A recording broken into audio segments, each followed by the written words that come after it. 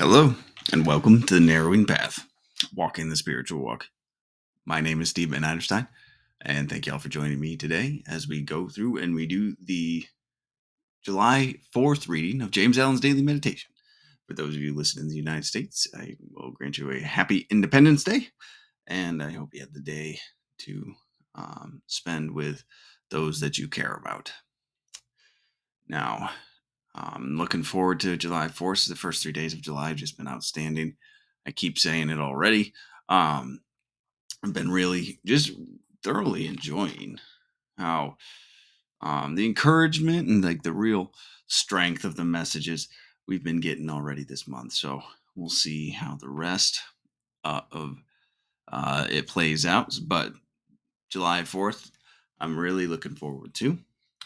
And this, of course, will be fresh to you and fresh to me, meaning this will be my first time reading it or hearing it right on this podcast with you. So you'll get my genuine response, reactions, observations, and what I relate to about the reading. So, all right, here we go. July 4th reading of James Allen's Daily Meditation.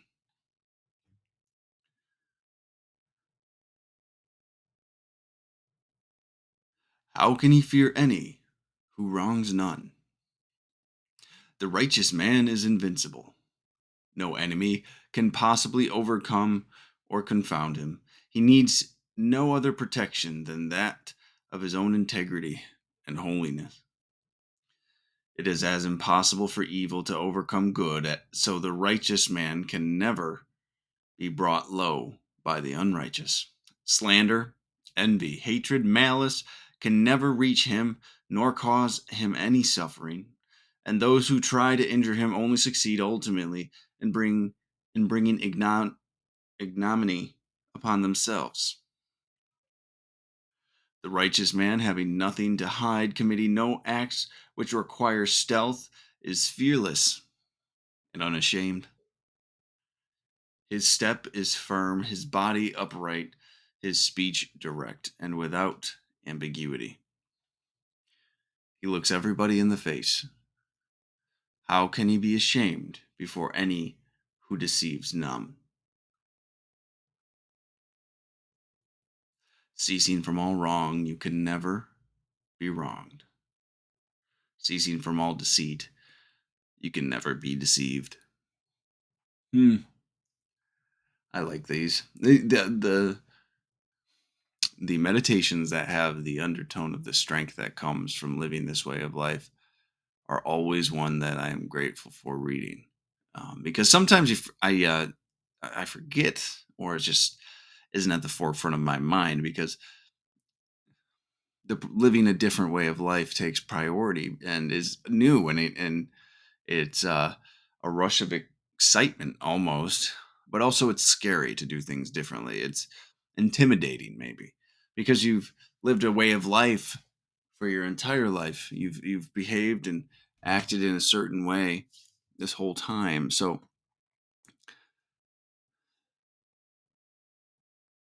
to know that when you keep doing the right things for the right reasons, you become this individual that can stand resolutely.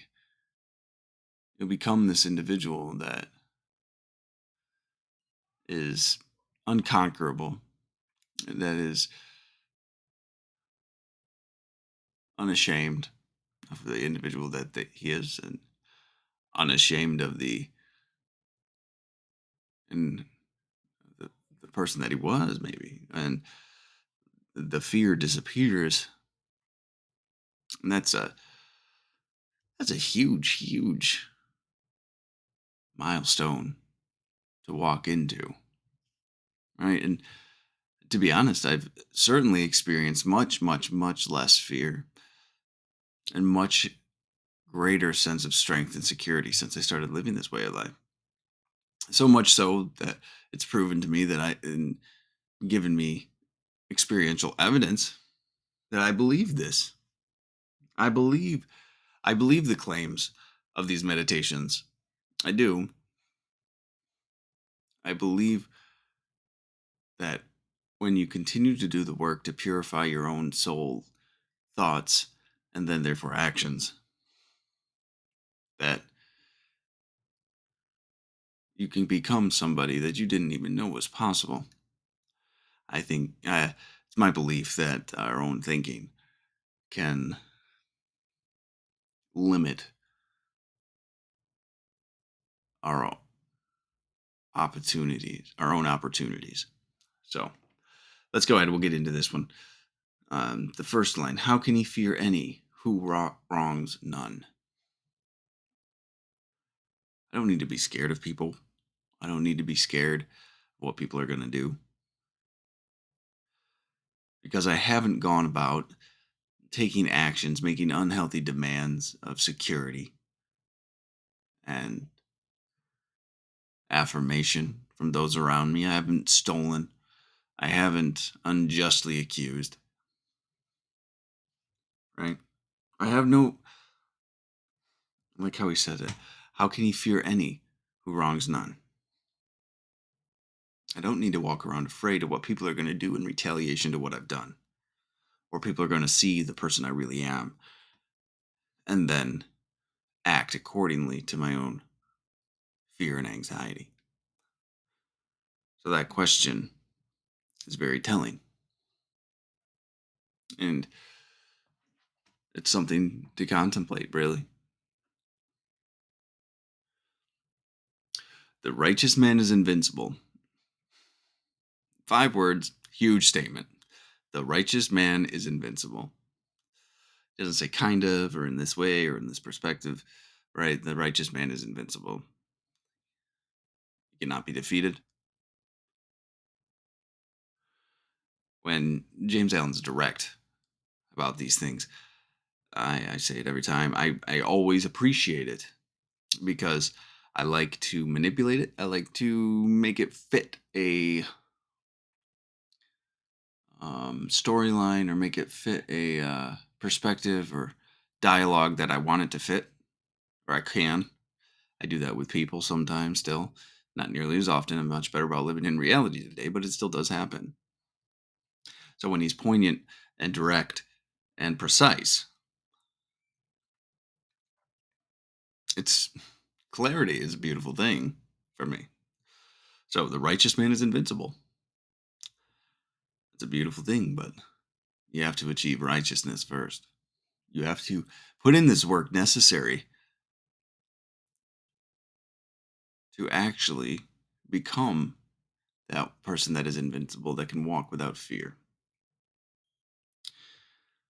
He says next, no enemy can possibly overcome or confound him. He needs no other protection than that of his own integrity and holiness. No enemy can possibly overcome or confound him. There's not even the remotest potential or opportunity for it to happen. That's amazing. When we live this way of life and we do it with our full willingness and dedication, no enemy can possibly overcome or confound. And he needs no other protection than that of his own integrity and holiness, right? The way we conduct ourselves is our biggest shield and biggest sword to anyone and anything. It's not what we're capable of doing to another. It's the discipline and the rigorous ad- adhesion to this program, to the living this way of life.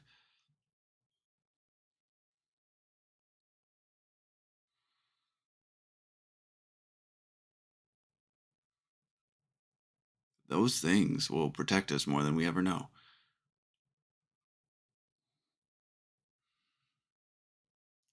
As it is impossible for evil to overcome good, so is the righteous man can never be brought low by the unrighteous. As it is impossible for evil to overcome good. Right? That's always a fun thought. Good will always reign. as long as there are people practicing it, as long as there's people that are instituting it in their lives, bringing it, as long as it's being brought into this world, that evil can never overcome it. And he draws that parallel to men. So the righteous man can never be brought low by the unrighteous. There's a saying here in the United States that says, um, never argue with an idiot, then it's just two idiots arguing. And it's a pretty crass statement, I know, but it's so true. Right? Um, and I thought of it for this, and it might be a little bit of a derivative of that, but we just embrace the way of life that we live. We embrace the way of living that has been taught to us through these spiritual works, through these spiritual um, guides, these teachings, right? We don't even need to engage in the unrighteous behaviors. We don't need to confront them. We don't need to battle them, argue them. We just live. And the results of our actions and our living speak volumes comparatively.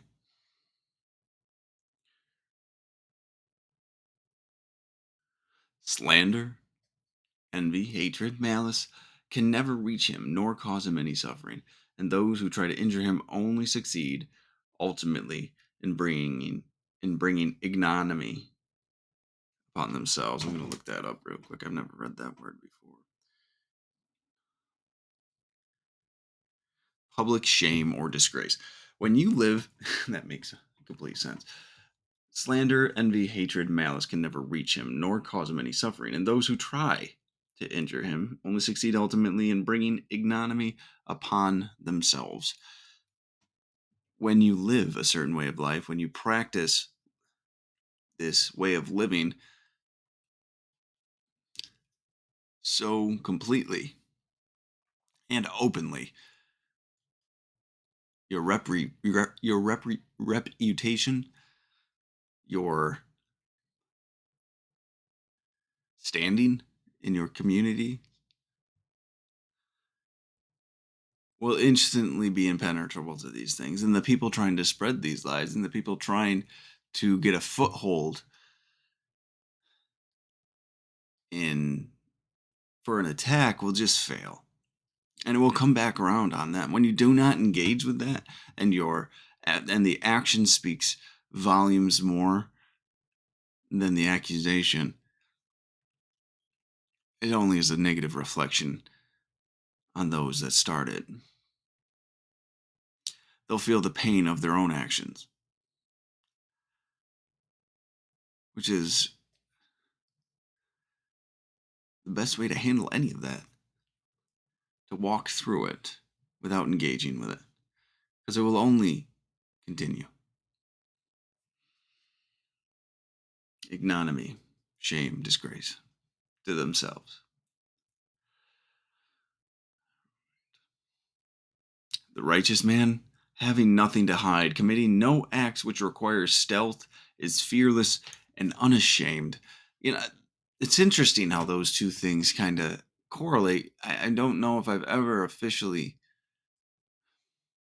I feel like this is one of those statements that's self evident when it's written down. The righteous man, having nothing to hide, committing no acts which require stealth, is fearless and unashamed. When you have nothing to hide, you have nothing to fear and nothing to be ashamed of. When you become fully, what do they call it here? They call it owning your story. When you own your story, meaning you completely acknowledge your past history and you turn it into a powerful tool to help others and to drive and inspire, you have nothing to be ashamed of and you have nothing to fear.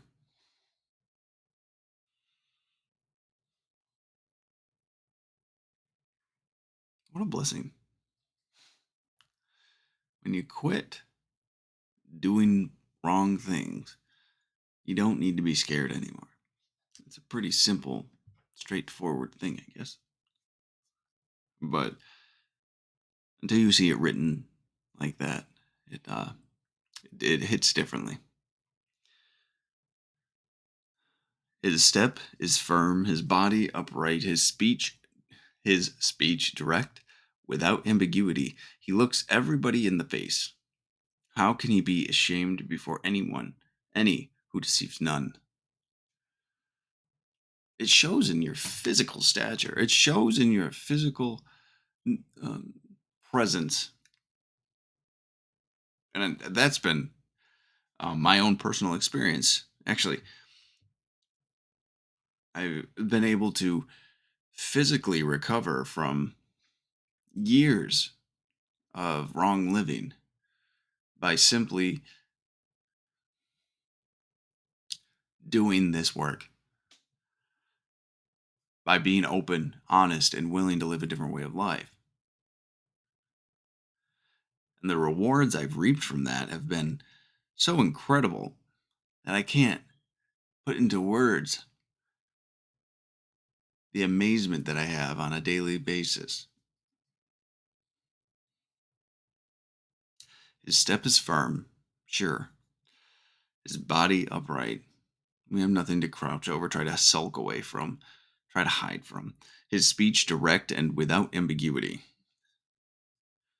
We're not hiding anything. We're confident in our statements, we're confident in our direction, in our thought. The clarity is there. The darkness from insecurity and fear no longer clouds our mind. The shame no longer holds us prisoner when we do this work, when we take these appropriate actions.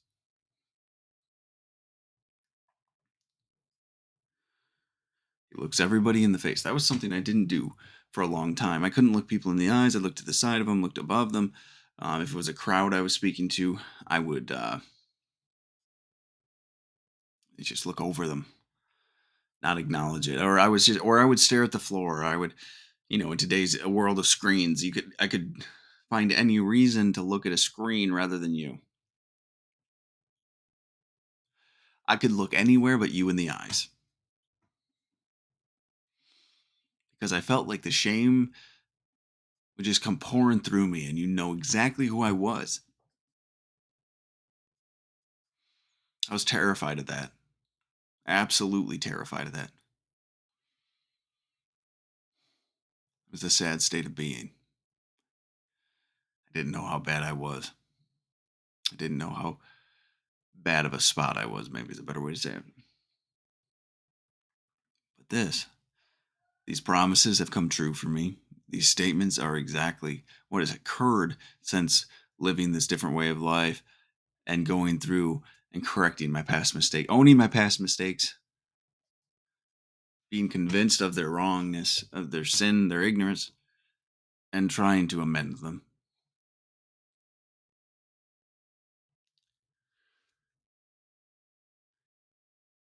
That last sentence I read already, but how can he be ashamed before any who deceives none? When you are genuine, when you are authentic, because you are not ashamed, not fearful, you're not deceiving anybody. You're you're not playing a character to no one. You're playing a character to no one. Sorry, I just want to make sure I said that correctly.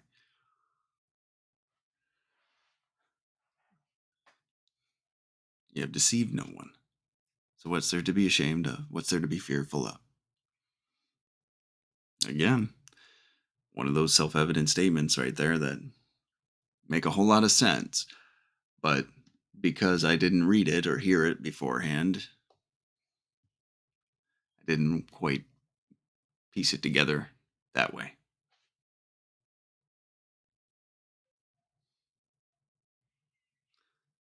All right, and the last line, ceasing from all wrong, you can never be wronged.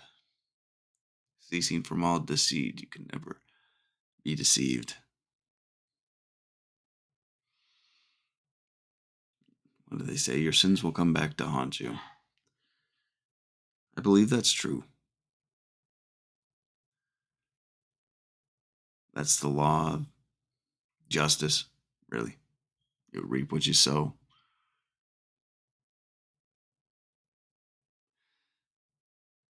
If you lie, you will be lied to. If you wrong others, they will wrong you.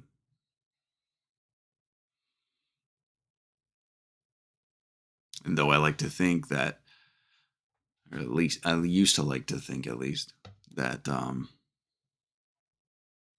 did nothing to deserve the things that happened in my life, I certainly did. If I took an honest look at them. And when I was able to take that honest look, I could see how I really impacted and affected others. And from that moment forward, I could change it. And this tells me I can quit worrying about being wronged. And I can quit worrying about being deceived. It's a pretty powerful statement, pretty powerful reading overall. Um, it just struck chords so deeply in my soul and inspired as well. I found a lot of inspiration in these four from June already, or excuse me, from July already. So I'm grateful, eternally grateful for it. So, but thank you all for joining me for July 4th reading. And I hope you found as much benefit in it as I did. So I'll be back again tomorrow. Until next time, thanks.